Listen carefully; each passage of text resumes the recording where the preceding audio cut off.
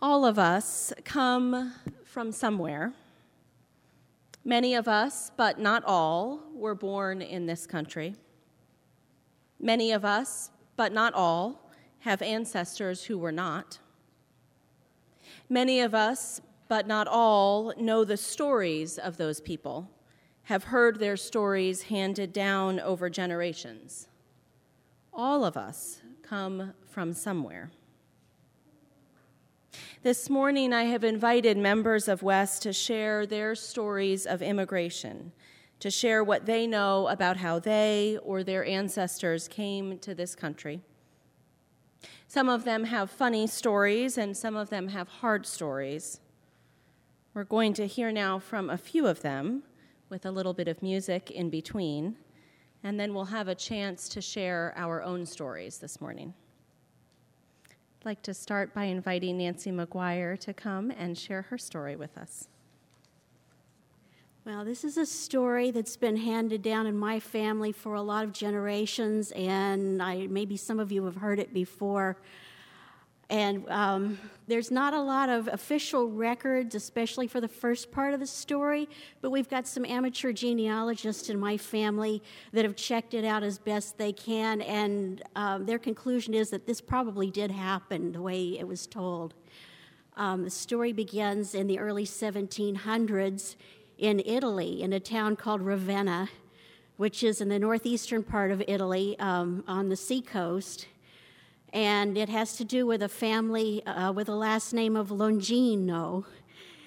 And they were fairly prosperous and well-respected, and depending on who's telling the story, they might or might not have been sort of low-level nobility. We're not quite sure on that count. But by all reports, everything was going along just fine until they did something really dangerous. And what they did was that the parents in the Longino family started to follow the teachings of a traveling clergyman by the name of John Thomas. We don't know if he was English or if he was American. He was an English-speaking person, but he was spreading the ideas of Protestantism. And yeah, gasp is right. He was saying that a lot of the things that the Roman Catholic Church was doing were wrong or misguided, and that the Protestants had a better way of doing things.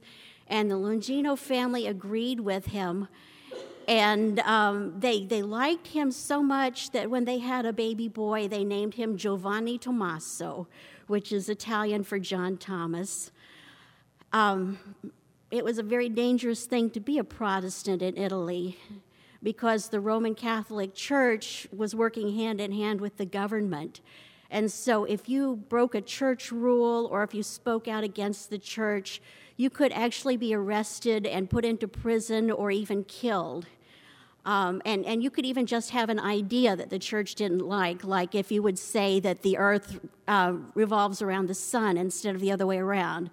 I think Galileo got himself in a bit of trouble for that.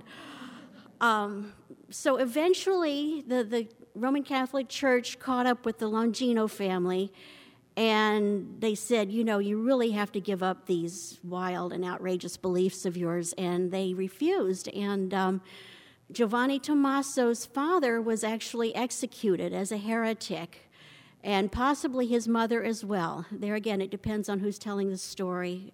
We don't really know the details. We do know that Giovanni was about 14 years old at the time, and he went into hiding. And possibly he took his brother with him there again, and we don't know what happened to the brother. But we do know when things settled down a bit.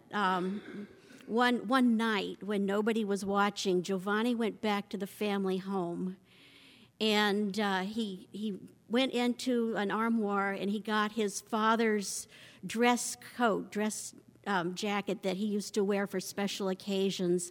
This is a very special coat. It had large buttons covered in cloth.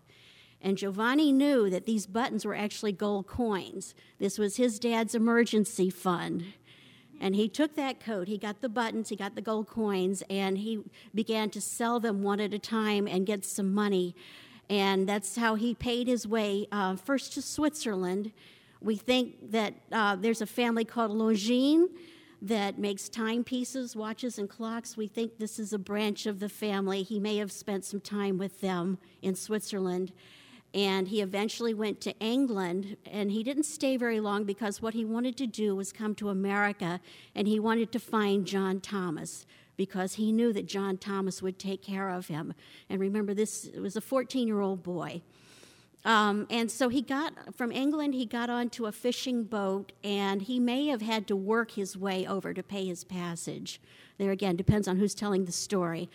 But he landed at Portsmouth, Virginia, and he made a 300-mile trip to the county of Surrey in North Carolina, where he found the Thomas family. I have to look at my notes here. And it wasn't too long after he arrived in America that he changed his name to John Thomas Longino. And we don't know exactly when the pronunciation of the last name changed or why, but my family today, they pronounce it Longino instead of Longino. But anyway, he arrived in North Carolina, and sure enough, the Thomas family took him in, taught him how to speak English, got him kind of up on his feet, and to the point where he was prosperous enough by the 1770s that when the American Revolution broke out, he loaned money to North Carolina at 6% interest to help finance the war. Yeah. And he married a woman named Elizabeth, who may have been the daughter of John Thomas. There again, that was one of those iffy things. But they had a very happy family and very happy life. At various times, he served as a tax collector, a sheriff, a justice, a land commissioner, and a constable. So they didn't specialize too much back then, I guess. But John and Elizabeth had 10 children, and those children had children, and those children had children, and eventually one of those descendants was named Elizabeth Lenore Longino. And she married a man named Eugene McGuire, and they had 2 daughters. One of them was Slenda McGuire, and one of them was Nancy McGuire. I'm really happy to do this because when I wrote out the story the first time, the way I knew it, I took the opportunity to check it through with a cousin who had more intimate experience with my grandfather, and so was able to fill in a couple of details. And if I didn't have this opportunity, I would have never done that. So I'd like to thank you all. But that's the way family myths and stories are. My grandfather was a deserter from the Russian army. He had been drafted into the Tsar's army as a teenager. He was from a Jewish family in Latvia. His father had been a peddler who had traveled from Latvia to Poland and all points in between with his peddler's cart, often camping out with the gypsies. By the time my grandfather was 10, he was traveling with his father, and a few years later, when his father died, my grandfather took over the peddling route. My grandfather thus spoke many languages: Yiddish, German, Russian, Polish, Latvian, and Romanish, the language of the gypsies, and probably several more that I do not now remember. As a teen, he was a man of the world, a bit of an adventurer who lived far beyond the restrictions of the Jewish community. Thus, being drafted into the Tsar's army did not create the horrors that it did for most Jews. He already lived outside the community, and the kosher rules did not tightly limit his food choices. He was drafted in the late 1890s. He was a drummer while serving in the Caucasus, protecting the Russian borders. This took him a little beyond the edge of his known world, but it still was familiar territory. In the evenings, he played dominoes with the local people, learning the numbers in Turkish and other Turkish he also learned at that time. He was a teenager enjoying his adventure. He enjoyed his relationship with the local people. His rancor was reserved only for his officers, his own officers. Several years passed and he was home on leave. He was ordered back to duty for the Russo-Japanese War of 1904-1905. This was way beyond his known world. He was not interested in going. He used to say that he thought of taking the new Trans-Siberian Railroad, which was built in the early 1890s all through the 1890s, out to Siberia and settling there and getting lost. The railroad was creating new settlements in the east the way that in our country it had done in the west. But then someone sent a ticket home from America to a cousin of his. This cousin could not get up the courage to leave Latvia.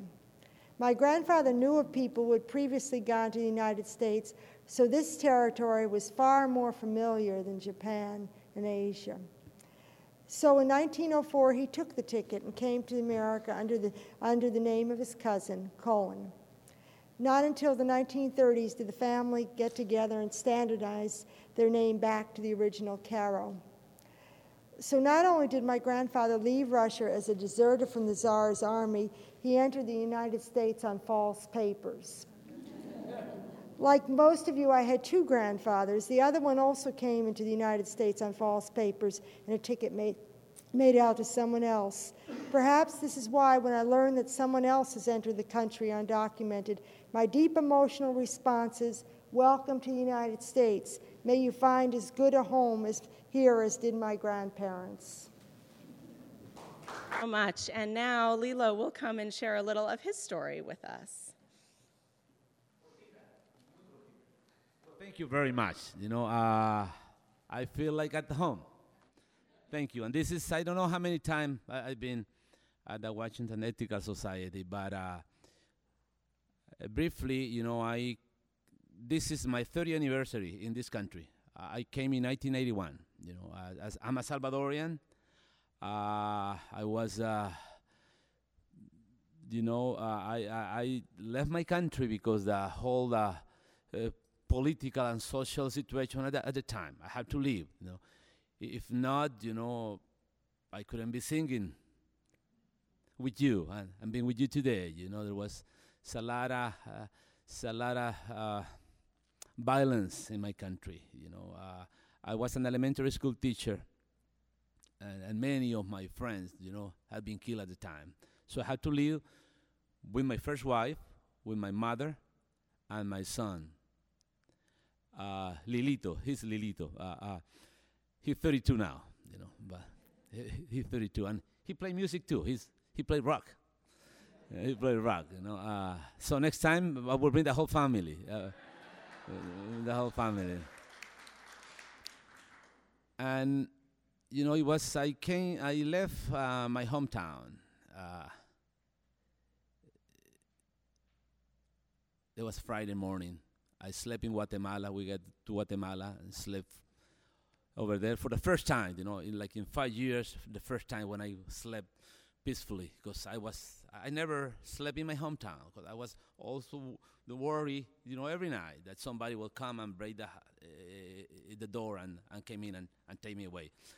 So for the first time, I slept very well. The next day, we went to the border of Guatemala and Mexico. And from there, we took a bus to Mexico City. It took us like 2 days, My son was 2.5. 5 hours, half day before we get to Mexican City, my son got a infection, and he was 2.5, just buying stuff from the side of the bus, So he was with a big infection. We were very worried. But luckily, he made it. We got some water. We got to Mexico City, and with no money, we went to a doctor. When we told him the story about us, he didn't charge anything. He gave us medicine, so he got fine. So we stayed for a week in Mexico City, and from there we took a train to Chihuahua. And in Chihuahua, there was a family who was expecting us, Doña Rosita. There was a Mexican family, beautiful family, and stayed for 4 days over there. My son was better, and from there, they put us in a train to Ciudad Juárez. We got there very late, and there was a guy waiting for us. His nickname was El Diablo, the devil. So he was waiting for us, He took us to a motel in El Paso, and the next day in the morning, somebody came and take us to the border. We walk. It was like Del Rio Grande, the big river. It was a bit small there. I just jumped. My creek in my hometown was bigger in the far. But we crossed, and the other side, they were waiting for us in the van. They wait for us. They took us to a motel.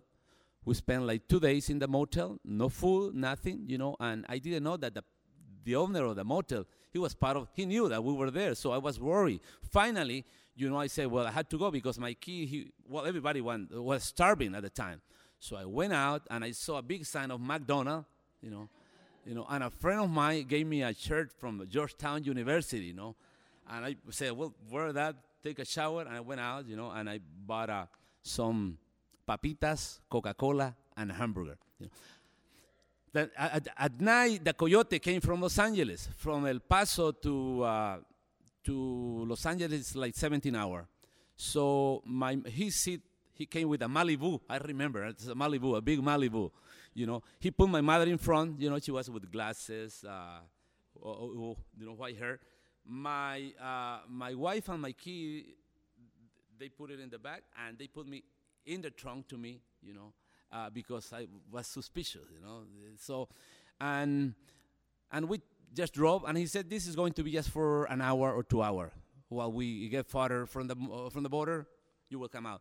And I remember, that he stopped by in a gas station, and this kid from the neighborhood, they were in bike, drinking some, I can see and listen, they're drinking some Coke, and buying some popsicle, and I was sweating inside, But finally, we got off far from the border. I came out, and I sit with my wife in the back, and 17 hours later, I was in Los Angeles, on April 15, of 1981, But, but that's one part. And after that, I met my wife in Washington. And again, I've been here at the Washington Ethical Society since 1980. And I remember Casey, Horowitz, and playing the piano with him, and Lucy Murphy, a beautiful, African-American singer. And we were here, playing. But today, as I promised you, I wanted to bring my family. This is Anina. She's 6 years old. Camilo, he's 12. He's in middle school. We live in Tacoma Park. And next time, I will bring my daughter. She's 15. She sings too, and she plays. She's going to turn 15 in August. And my wife, that I met her in Washington. My wife, she's a Salvadorian, but her mother is from German. So her father is Salvadorian, her mother is from German. So as you may see, we are a rainbow, You can tell, and that's why, it's important. It's important to work every day hard to make this world a better world, especially for our children. And the last things to tell you, the last time when I was here was in December, and I remember Amanda was saying the day they were talking about border, and she was saying, how many borders have you crossed? How many are you going to cross again? And I was thinking the border that I was crossing, Mexico, Guatemala. But at the time I was preparing to go to the Middle East, I went to Cairo, in December. And that's something amazing, because thanks to the music, and my friend, I had a friend at the time. He was teaching in Cairo, jazz. I met him 25 years ago. He was a college student. You were playing together folk music. Now he has a PhD in music, so he was teaching there. So he said, Lilo, can you come? And I said, well, I would love to. And I went. And just let me say briefly this thing. He's a Jewish, Judío. He was teaching in Cairo. And we have a common friend who was living in Lebanon. He's a Palestinian. So when my friend Palestinian knew that I was coming, he said, I had to go to Cairo. His name is Mutaz El-Dajani. And he was going in 1983 or 84, he was going to George Washington University. And my friend, David Marcus, he was going to Georgetown, And that's why through the music we played together. And this time, it was amazing because I got to El Cairo. It's 18 million people. 18 million. And I asked my friend, David Marcus, David, because Mutaz was coming at noon, I want to go and walk. And I said to him, Do you have any concern with my security? He said, no, you can walk wherever you want in Cairo. And let me say something. As a Salvadorian, it's a violence. There's a lot of violence in my country now. In my hometown, 5,000 people. After 10 o'clock, I cannot walk out. But my hometown was like Cairo 30 years ago. You can walk, and I can walk wherever I wanted to go anytime. Nobody will hurt you. So what's going on? I was amazed. So I started walking in Cairo by myself. Even I gave the camera to one. I don't know this guy. He gave my camera. Hey, can I take a picture of me? So he took a picture of me with a Nile behind me. You cannot die in my country. So again, violence. But and I've been asking, what create this violence? It's sad. So thank you again. This is some story. I want to go back to the Middle East one day with music. Well, I sang and I played there. I went to a daycare and I played singing the song Great. They were hopping, hop, and dancing. Music brings people together. So thank you very much.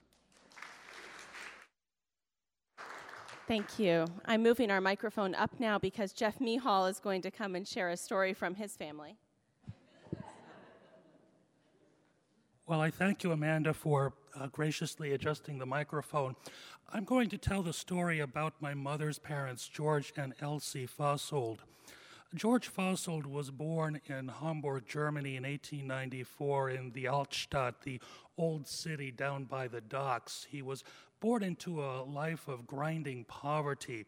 And so at about age 12 or 13, in order to get out of that, he signed on with some of the shipping lines that served Hamburg as an apprentice seaman / cabin boy. And the runs that he made were basically from Hamburg up on the Baltic Sea, south down through the southern Atlantic Ocean around the Cape of Good Hope to serve what used to be known as the German colonies in East Africa. He used to tell me about how rough the ocean would get in the southern latitudes, the 40-degree southern latitudes. And that is a dangerous area to be in, even in today's modern radar GPS-equipped global navigation. Because you have currents meeting from the Indian Ocean to the southern Atlantic. And in fact, sailors being a very superstitious lot, that's where the story of the Flying Dutchman originated, that ghostly ship which is condemned, doomed to wander across the ocean and is crewed by ghosts who can never return to their home port. George had gotten back to Hamburg in August 1914. He received his call-up notice from Kaiser Wilhelm to report to the German Navy Center in Kiel for induction into the U-boat service. George was not formally educated, but he had seen enough of the world by then to know that this, in all probability, marked one fate which would have been a watery grave. So he escaped. He went south into Switzerland with the German Navy police hot on his heels. He hit out the First World War in Switzerland and used the chaos of post-World War I Germany to get back to the Baltic ports, I think Hamburg, where he shipped out to the United States and landed here also illegally. My grandmother, Elsie Fausold, was born also in the Hamburg region in 1894, in a little town called Stade, which is about 10 kilometers east of Hamburg. That's 6 miles. It is now part of greater metropolitan Hamburg.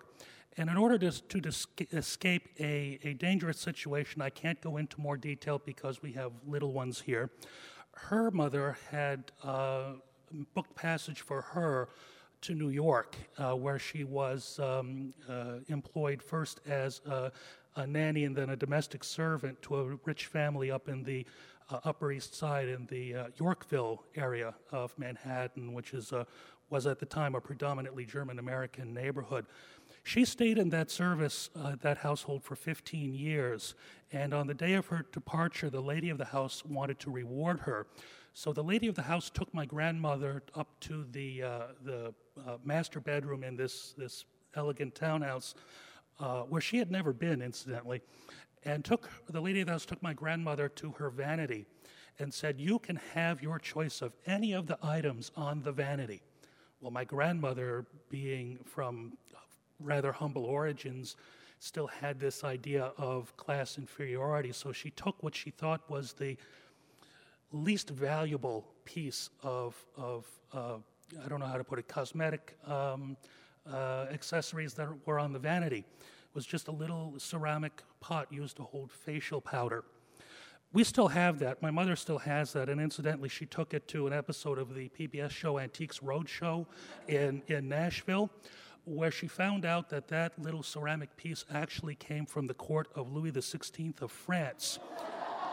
Its current value is somewhere between $5,000 and $7,500, and we would not be surprised maybe to think that, maybe Marie Antoinette used it to powder her face. So in any case, my grandparents met each other. They got married. They became U.S. citizens in 1926 and settled in Summit, New Jersey, where George started his own business as a wallpaper hanger. Elsie basically was the typical hausfrau. They had 2 children, one of whom obviously my mother and my Uncle Stephen. Following his formal naturalization as a citizen, or they actually had 2 very different ways of looking at things. My grandfather didn't want anything more to do with Germany and would not have anything to do with anything German.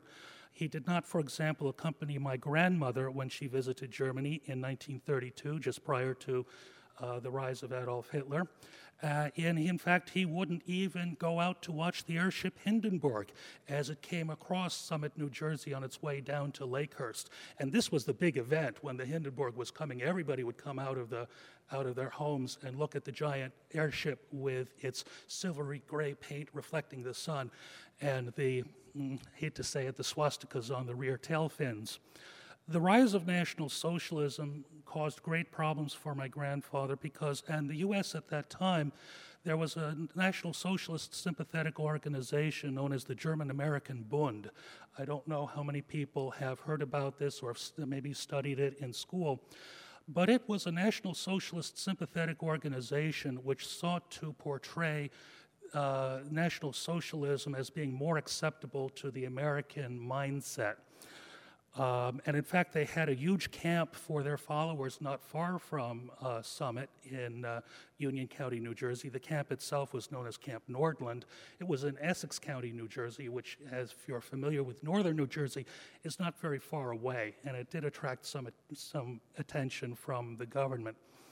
One of the things that the German-American Bund tried to do was to tell people the truth about Franklin Roosevelt, that he actually had changed his name. It was not Roosevelt at all. It was actually Rosenfeld, and he was promoting this secret Jewish agenda to take over the world.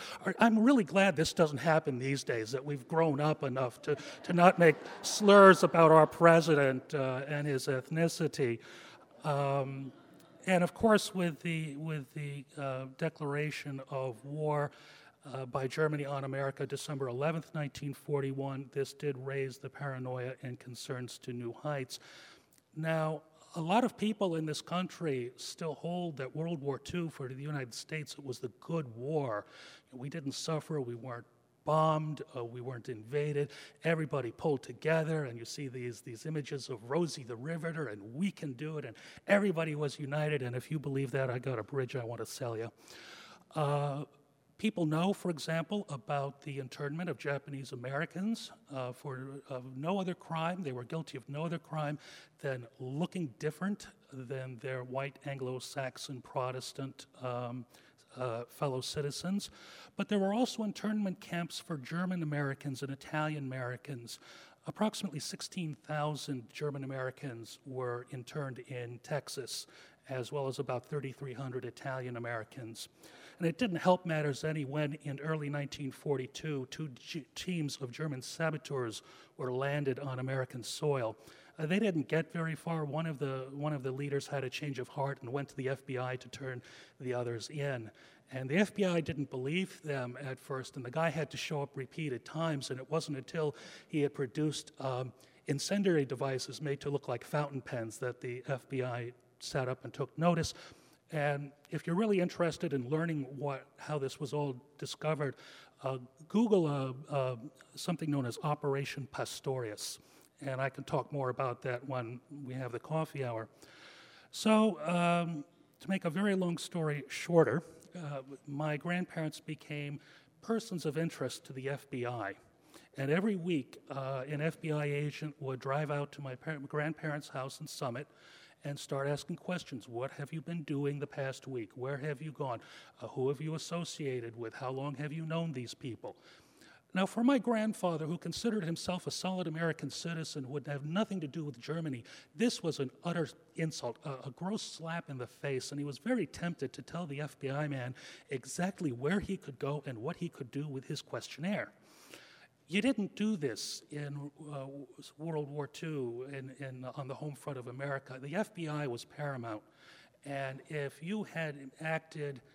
one had acted in such a way as to annoy them, it would come back to haunt you. And so my grandmother, being the more practical person, devised a strategy. She literally would turn away the problems with kindness. Now, on the home front in World War II, many consumer goods were rationed. Meat was rationed, gasoline was rationed, shoes were rationed. You could only get one pair of shoes per year. But the thing that people really wanted was coffee. Coffee, you couldn't get coffee because coffee came from Latin America and South America. It had to come into the U.S. by ship, and because of the U-boat activity off the coast, many times that just would not get through. So you were rationed coffee. Coffee was rationed. And so what my grandmother first did was to start holding back on the amount of coffee she would use for the week so she could offer the FBI man a cup or two of hot, steaming black coffee. The second strategy was also revolved around food. It was a stroke of luck, really, because one of the people who came to visit the house, my grandparents' household, was a friend of theirs who was a widower. He owned a meat market in Summit. And in those days, there were no supermarkets like you have at Giant up there at Blair Plaza. If you wanted meat, you went to the meat market. If you wanted produce, you went to the greengrocer. And if you wanted milk, if you didn't have it delivered to your house, you went to the dairy store and you got your milk and your butter and your eggs. So anyway, this guy was a widower. He was lonely, and every Monday he'd come to my grandparents' house to play pinochle. And he would bring with him a cut of meat, a roast or maybe some chops or something along those lines, just to thank my grandparents for taking care of his loneliness and providing him some companionship. And one time he bought, I think it's like a rolled roast. You don't see the cut very often these days, but back 60, 70 years ago, this was pretty standard. And my grandmother thanked him for his generosity, and the guy said, "Oh, it's nothing. You ought to see the bribes I have to pay to the OPA so-and-sos just to stay in business." The OPA was the Office of Price Administration, and it was a federal government program designed to combat price gouging in a time of scarcity. So anyway, she would save that roast for the day when the FBI man would come out and would say, "Gee, you look so tired. Have a nice cup of coffee. Are you eating well? Would you like to sit down and have dinner with us?" And so as the time went on, the FBI guy would come in and say, "I don't have to ask you any questions if I could get maybe another cup of coffee and a nice roast." So he ate well, and he had his coffee at least one day of the week, and as far as I'm aware, my grandparents' FBI records remained clean until their death. Coffee, the great American connector. We have one more story this morning, and I'd like to invite Katrina Gassner to come forward and share her story with us. All right. I came to the United States in 1988. It was really hard for my parents to get a U.S. visa for me to come. They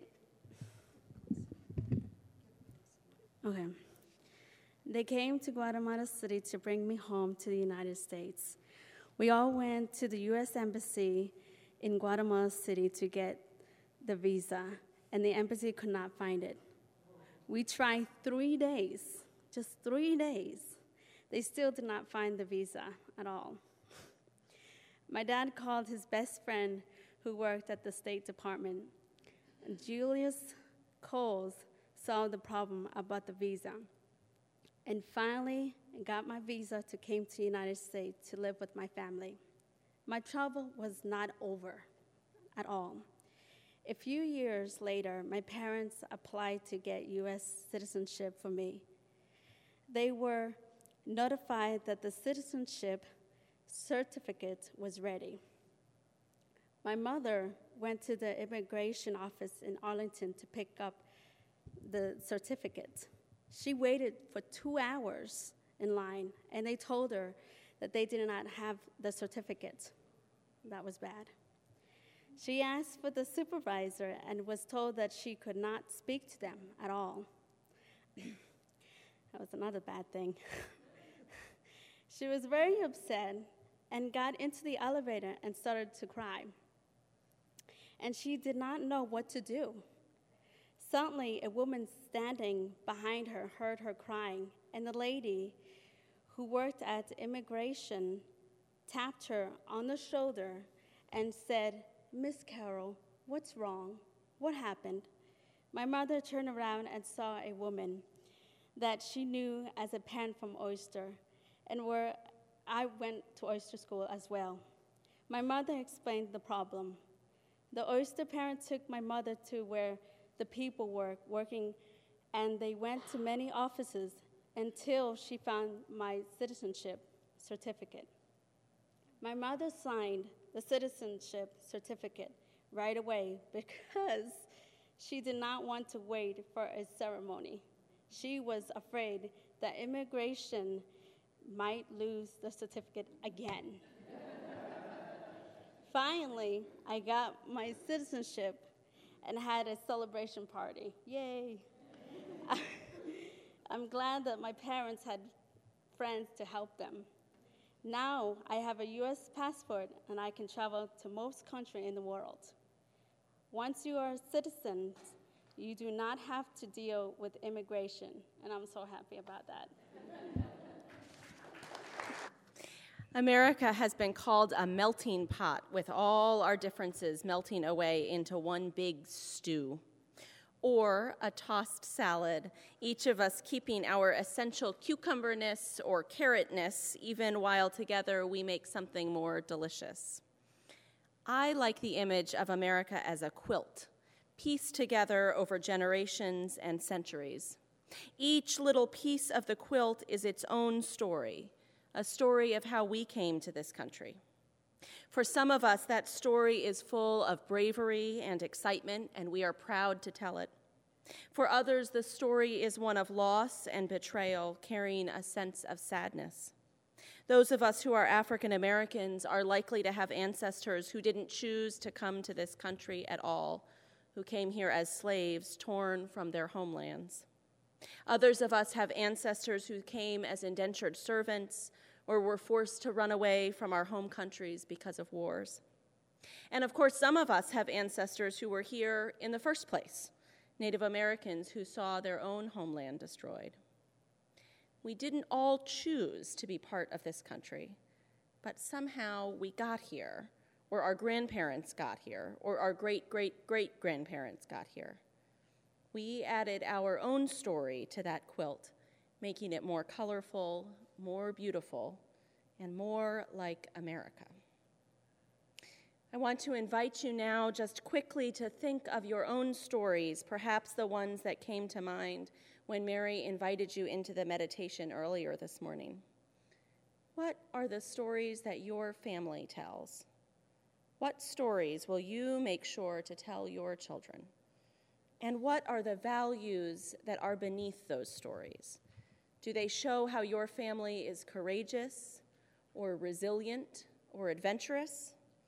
How your family is caring or funny or resourceful?